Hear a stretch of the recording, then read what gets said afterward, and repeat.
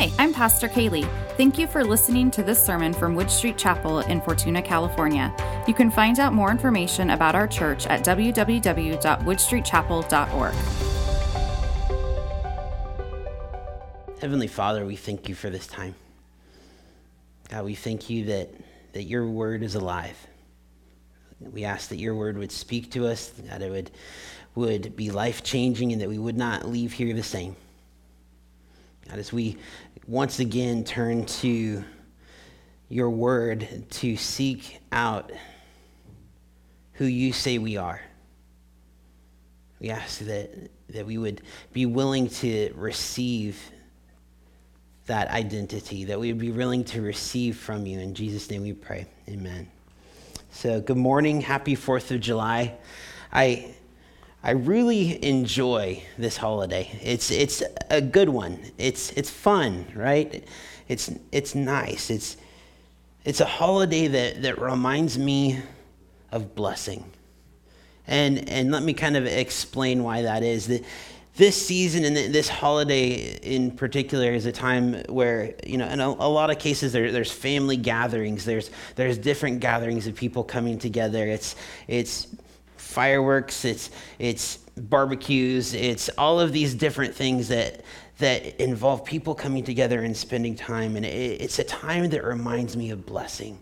And as we are coming together celebrating our nation's independence, regardless of what political affiliation you may have, regardless of all of the craziness that happens in our world on a regular basis, we are blessed to live in this country where we can come here and we can have political affiliations. We can come here and we can share ideas. We can come and we can actually worship the Lord. There are so many places where that simple act of us meeting today is not an option. Thank you, Jesus, for that blessing. And as we come this morning and as we go out to celebrate the 4th of July and the independence of our nation, we have this opportunity to thank God for the blessings that he has given us. And so often it's, well, Matt, isn't that Thanksgiving? Well, yeah, it is, but just go with me for a minute and maybe we could say thank you more than once a year. So yeah, it is a time for us to come and say thank you, God, for what you have done. Today we're going to be continuing down this road of this study from the first couple of chapters of Ephesians. And once again, we're going to discover who God says we are. And I have to admit, when I first kind of had the idea for this particular study, when I first said, maybe this is something that we could do on a Sunday morning, I was wondering, maybe this is going to get a little too repetitive. Maybe it's going to get a little too repetitive for us to, over the next however many weeks, go through all of these different things that God says we are. Matt, we get it. God loves us. We're good.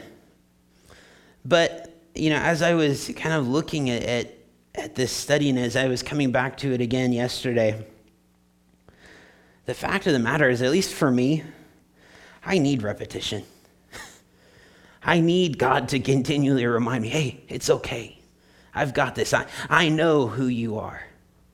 I know who I am.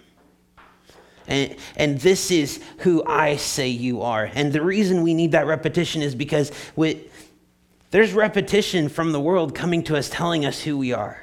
There's repetition coming from everything around us, from media, from the news outlets, from the neighbor down the street that maybe doesn't have a good relationship with you, from all of those different inputs saying, well, this is who you are. You're not good enough. You don't look the right way.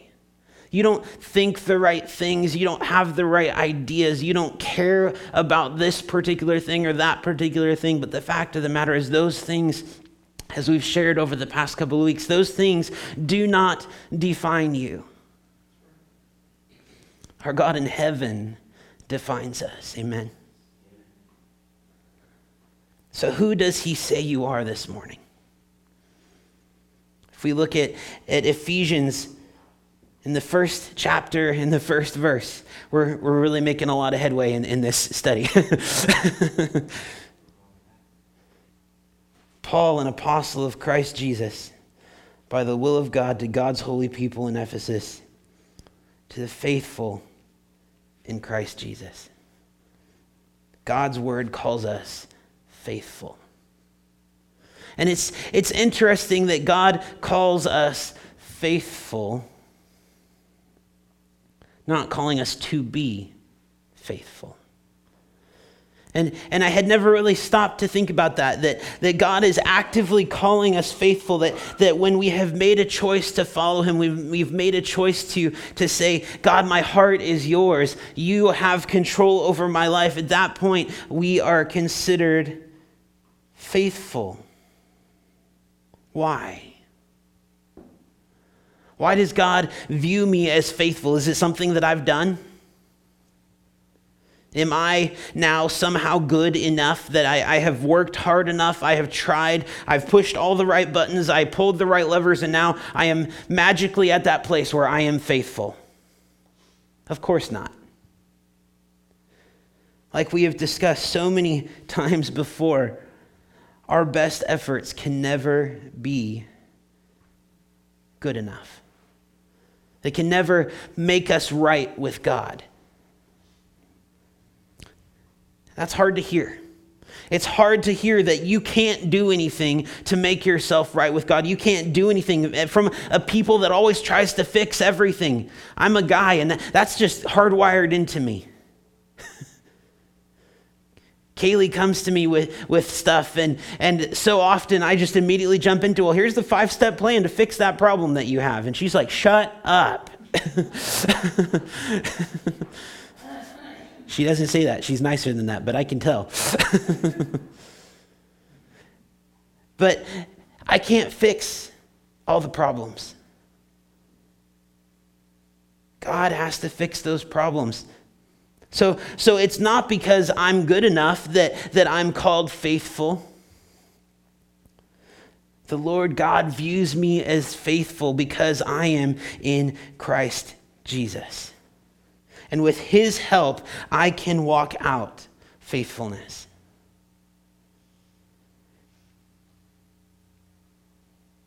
As we come this morning, in a little while, we're going to come to the communion table and we're going to celebrate a sacrifice that was made, the sacrifice that was made by Jesus Christ in order for us to be faithful, in order for us to be called faithful. Hebrews 10, verse 23 says, let us hold unswervingly to the hope we profess.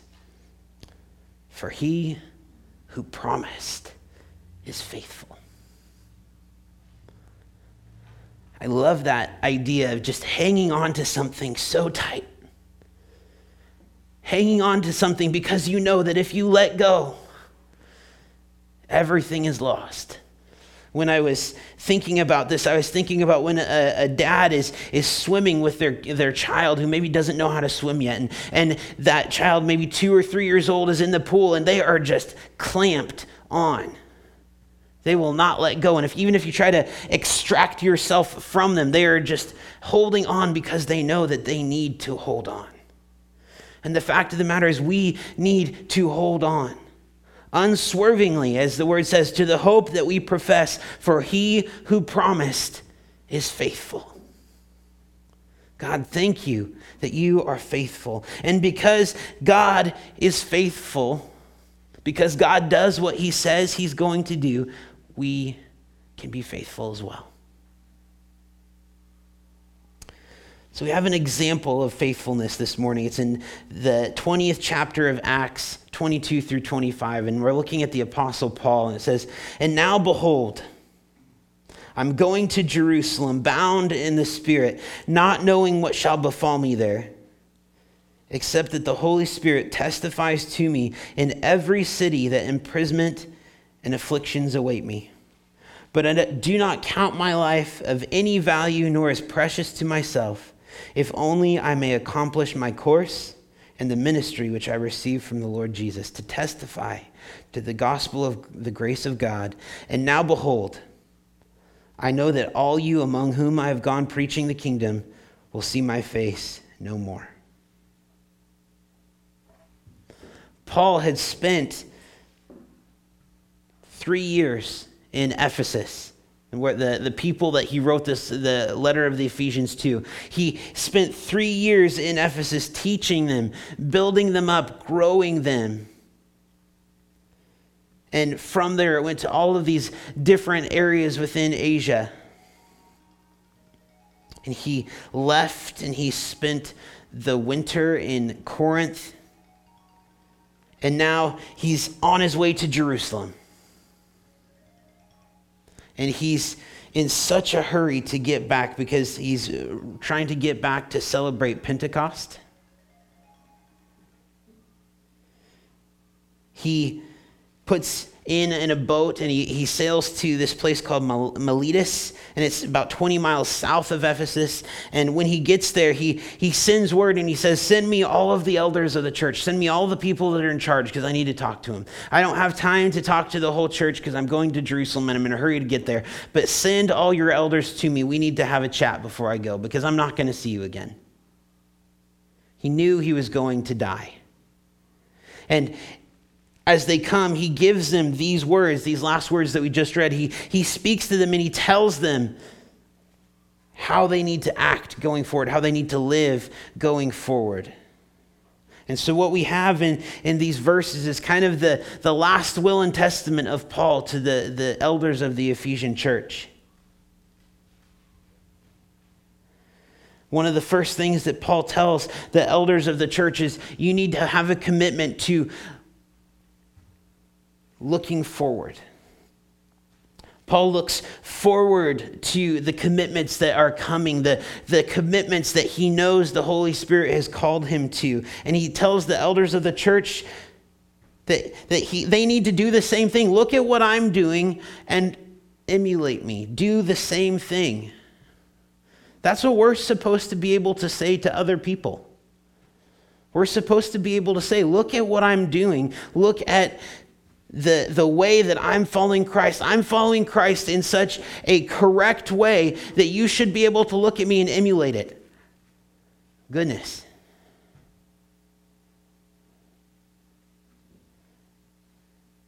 It's a process. You're not supposed to get there tomorrow.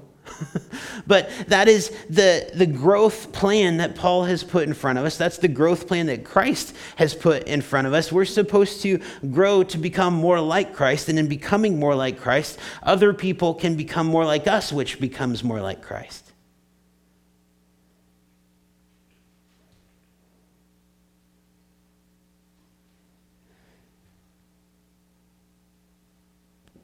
Paul says, you know what I was like. You know what happened to me. You know how my life changed over the last 3 or 4 years as we came together, as we worked together. Let me show you what I'm like today as I look forward to the future that's at hand. And Paul's not boasting of himself. He's very much talking about real life things that are happening. He's talking about, I know when I go into a city that I'm going to be persecuted, that there's going to be pain and anguish that await me, but it's for the sake of the kingdom of God, and so I go anyway.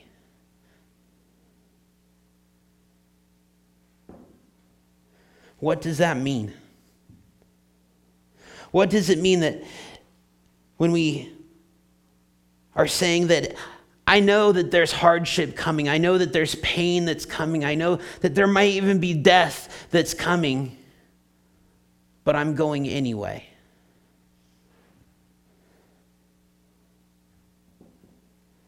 Faithfulness is better than life. That's the phrase that we're going to look at this morning. And that's really, if we're to sum up everything that Paul just talked about, is that faithfulness is better than life. So what does it mean? What does it mean for faithfulness to be better than life? It means that we are bound to the Spirit and bound to the will of God. In verse 22, it says, "And now behold, I'm going to Jerusalem, bound in the Spirit." What does that mean? You don't know if we're talking about Paul's Spirit or the Spirit of God or the Holy Spirit. What are we talking about? But really, it doesn't make a difference, because if it's Paul's Spirit, Paul's indwelt by the Holy Spirit. And so it really doesn't matter what we're talking about here. The point is that Paul is under a conviction to go out and do what God has called him to do. He's being compelled to go. The Spirit is at work in his life.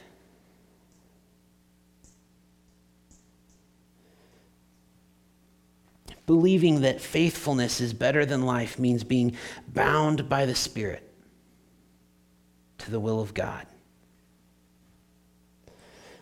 Believing that faithfulness is better than life means that you are content not to know what is going to happen tomorrow.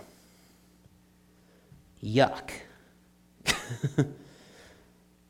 My type A personality cannot take that very well. But the fact of the matter is, we have to be content to know that we don't know what tomorrow holds. Verse 22 says, "And now behold, I'm going to Jerusalem, bound in the Spirit, not knowing what will befall me there." I'm going because that's where God told me to go, but I have no idea what's going to happen once I arrive. And, I make jokes about, that's such a hard thing for somebody with a type A personality to do. But the fact of the matter is, when you arrive to that place of being able to be content in living today and knowing that God will take care of tomorrow, there is a freedom that comes with that. If you have a pessimistic outlook on life, you dream of a dozen different things that are going to go wrong tomorrow. I may not be able to keep my spouse happy. I may not be able to keep my kids out of trouble. I may not be able to keep my job. I might not close this sale. I might not keep my house clean. I may not win this particular person to Christ that I feel like I'm supposed to. But the fact of the matter is, those things are not things that we're called to worry about. God says, you take care of today, and I will take care of tomorrow.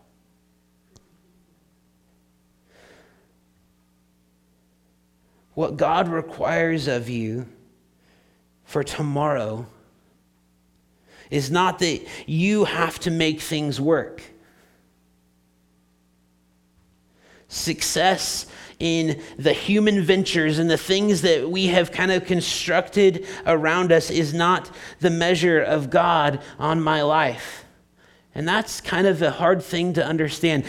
The outcome of the things in my job as an IT technician or as the director of customer success at an IT company is not the measure of God's success in my life. What God requires of me tomorrow is that I will be faithful.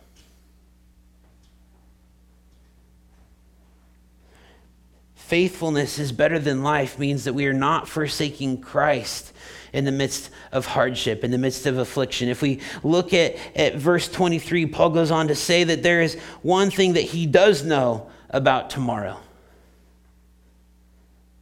That the Holy Spirit testifies to me in every city that imprisonment and afflictions await.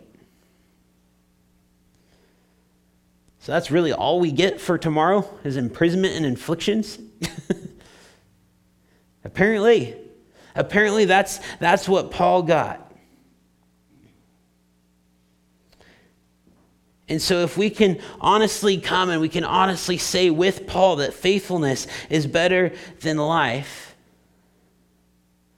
it will mean that not only can I be content with the ignorance of what tomorrow is going to hold, but I will also be content with the fact that tomorrow probably doesn't hold all nice things.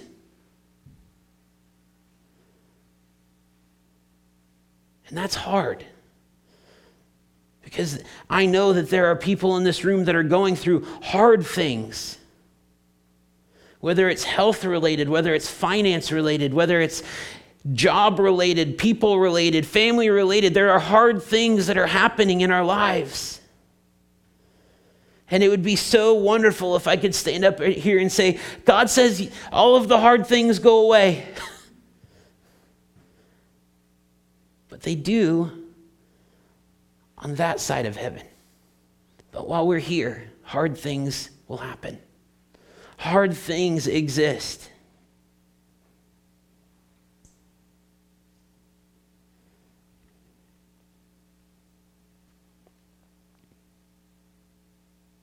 What does Paul tell these Ephesian elders in this seemingly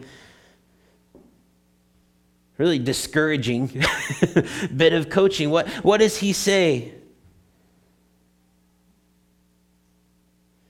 He says, I don't care if I'm facing this hardship in my life. I don't care if I'm faced with persecution, with imprisonment. I'm going forward anyway. And I don't care probably isn't the right word, because he probably did care. He probably cared a lot. He would have much rather not done that. But he was going to do it anyway. And the reason I think it matters to say that he did care is because you guys care. I care about the hardships that I have to face tomorrow. I'd rather not. The things that you guys are going through in your life, you'd rather not. Yeah?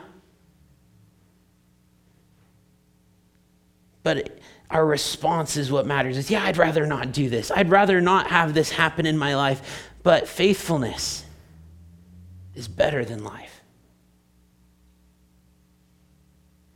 Faithfulness being better than life. And I'm going to go out on a limb here on the 4th of July. Faithfulness means that we're going against the American dream sometimes.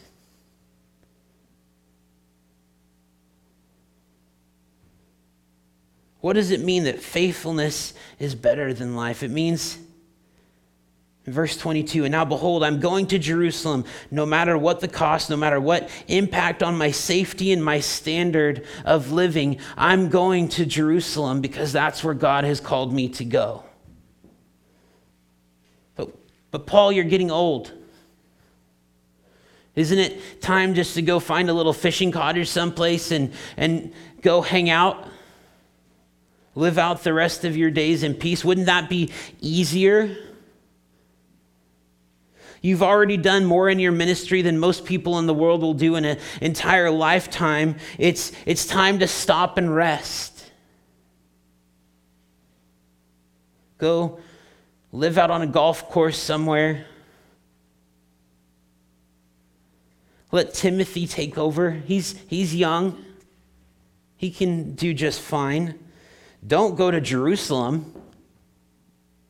Don't go to Rome and give up this crazy plan of traveling to Spain. You don't need to worry about any of that.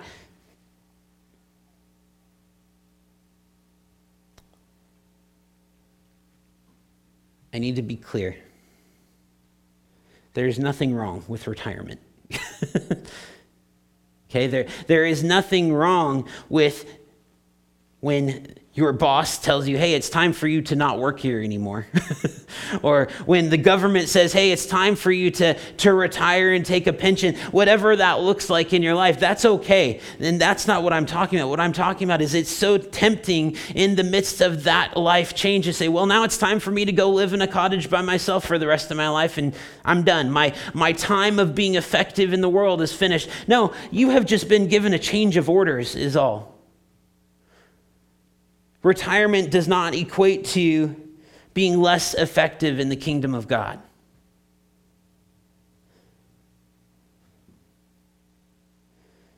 Faithfulness is better than life, better than leisure life in retirement, better than leisure life in the middle years, and better than leisure life at a young age. Faithfulness is better than life, regardless of where you're at. You are called to be faithful, and God calls us faithful.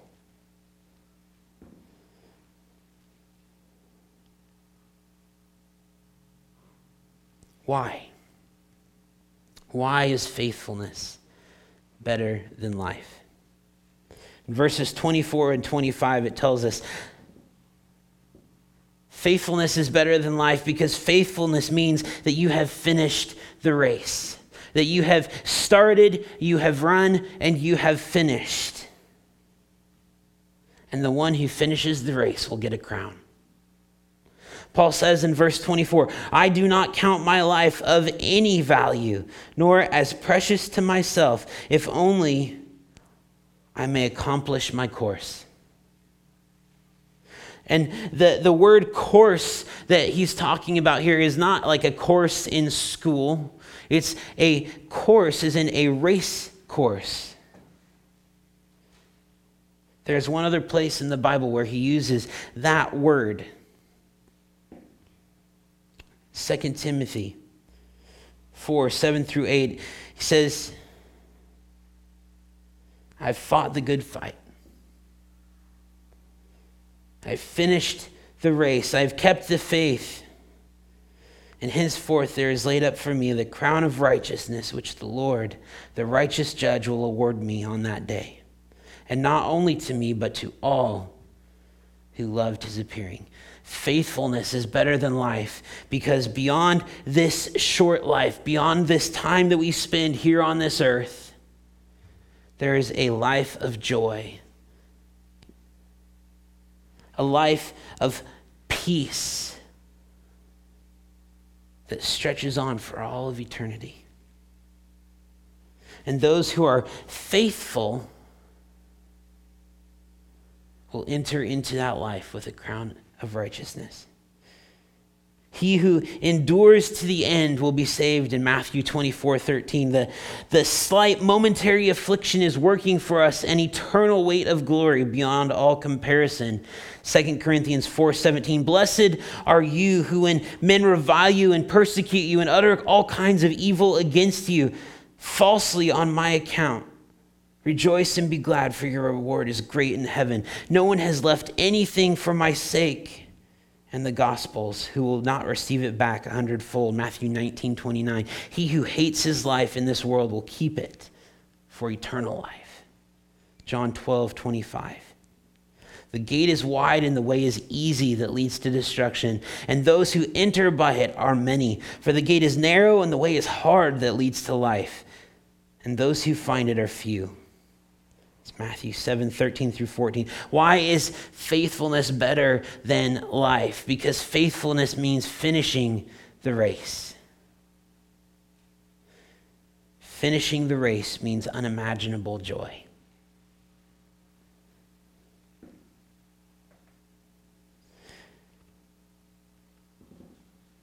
God is gracious and God is king.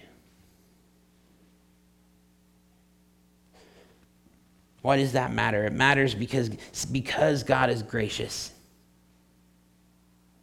He sent his son, Jesus Christ, to die on a cross. God is gracious. He cares enough about us that he sent his one and only son to die on a cross, to take on the sin of the world, to make a way for us to be called faithful, to give us definition.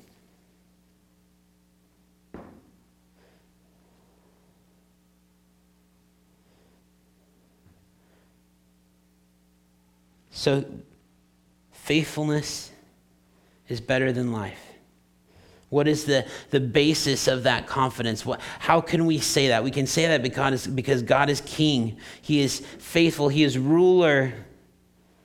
He is sovereign over the universe. And he is gracious.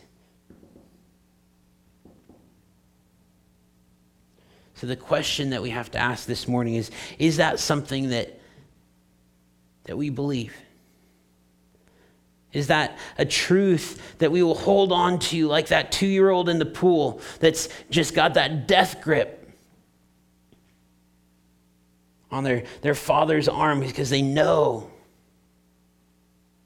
where their hope comes from?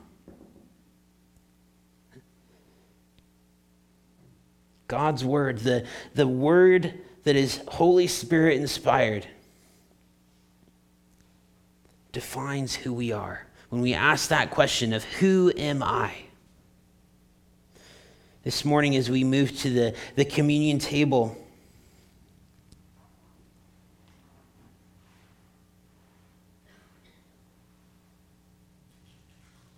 Matthew 26:26, it says, while they were eating, Jesus took the bread, and when they had given thanks, he broke it and he gave it to his disciples, and he said, take and eat this. It's my body. And he took the cup, and when he had given thanks, he gave it to them, saying, drink from it, all of you. This is my blood of the covenant, which is poured out for many for the forgiveness of sin. This is my blood that defines you.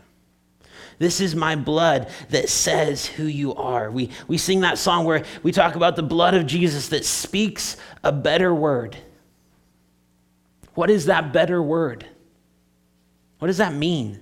What does it mean that the blood of Jesus speaks a better word? It speaks a better word than all of the terrible stuff that I have done in my life. It speaks a better word than what other people say about us. The blood of Jesus says that I am chosen, that I'm forgiven, that I'm redeemed, that I have value, that I am a child of the King. That's the better word that the blood of Jesus speaks. Heavenly Father, we come this morning and we come to listen to that better word that your blood speaks over us. God, we come this morning and we recognize the sacrifice that has been made for us, God, not because of anything that we have done, but because of who you are.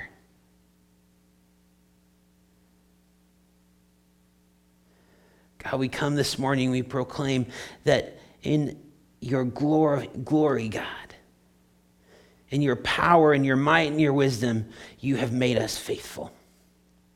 We thank you that we can be called the faithful because of who you are. Bless the rest of this day and the rest of this time. In Jesus' name we pray, amen. Thank you for joining us today. If you'd like more information about Wood Street Chapel, check out our website, woodstreetchapel.org, or email us, info@woodstreetchapel.org. Connect with us on Facebook to stay in the loop.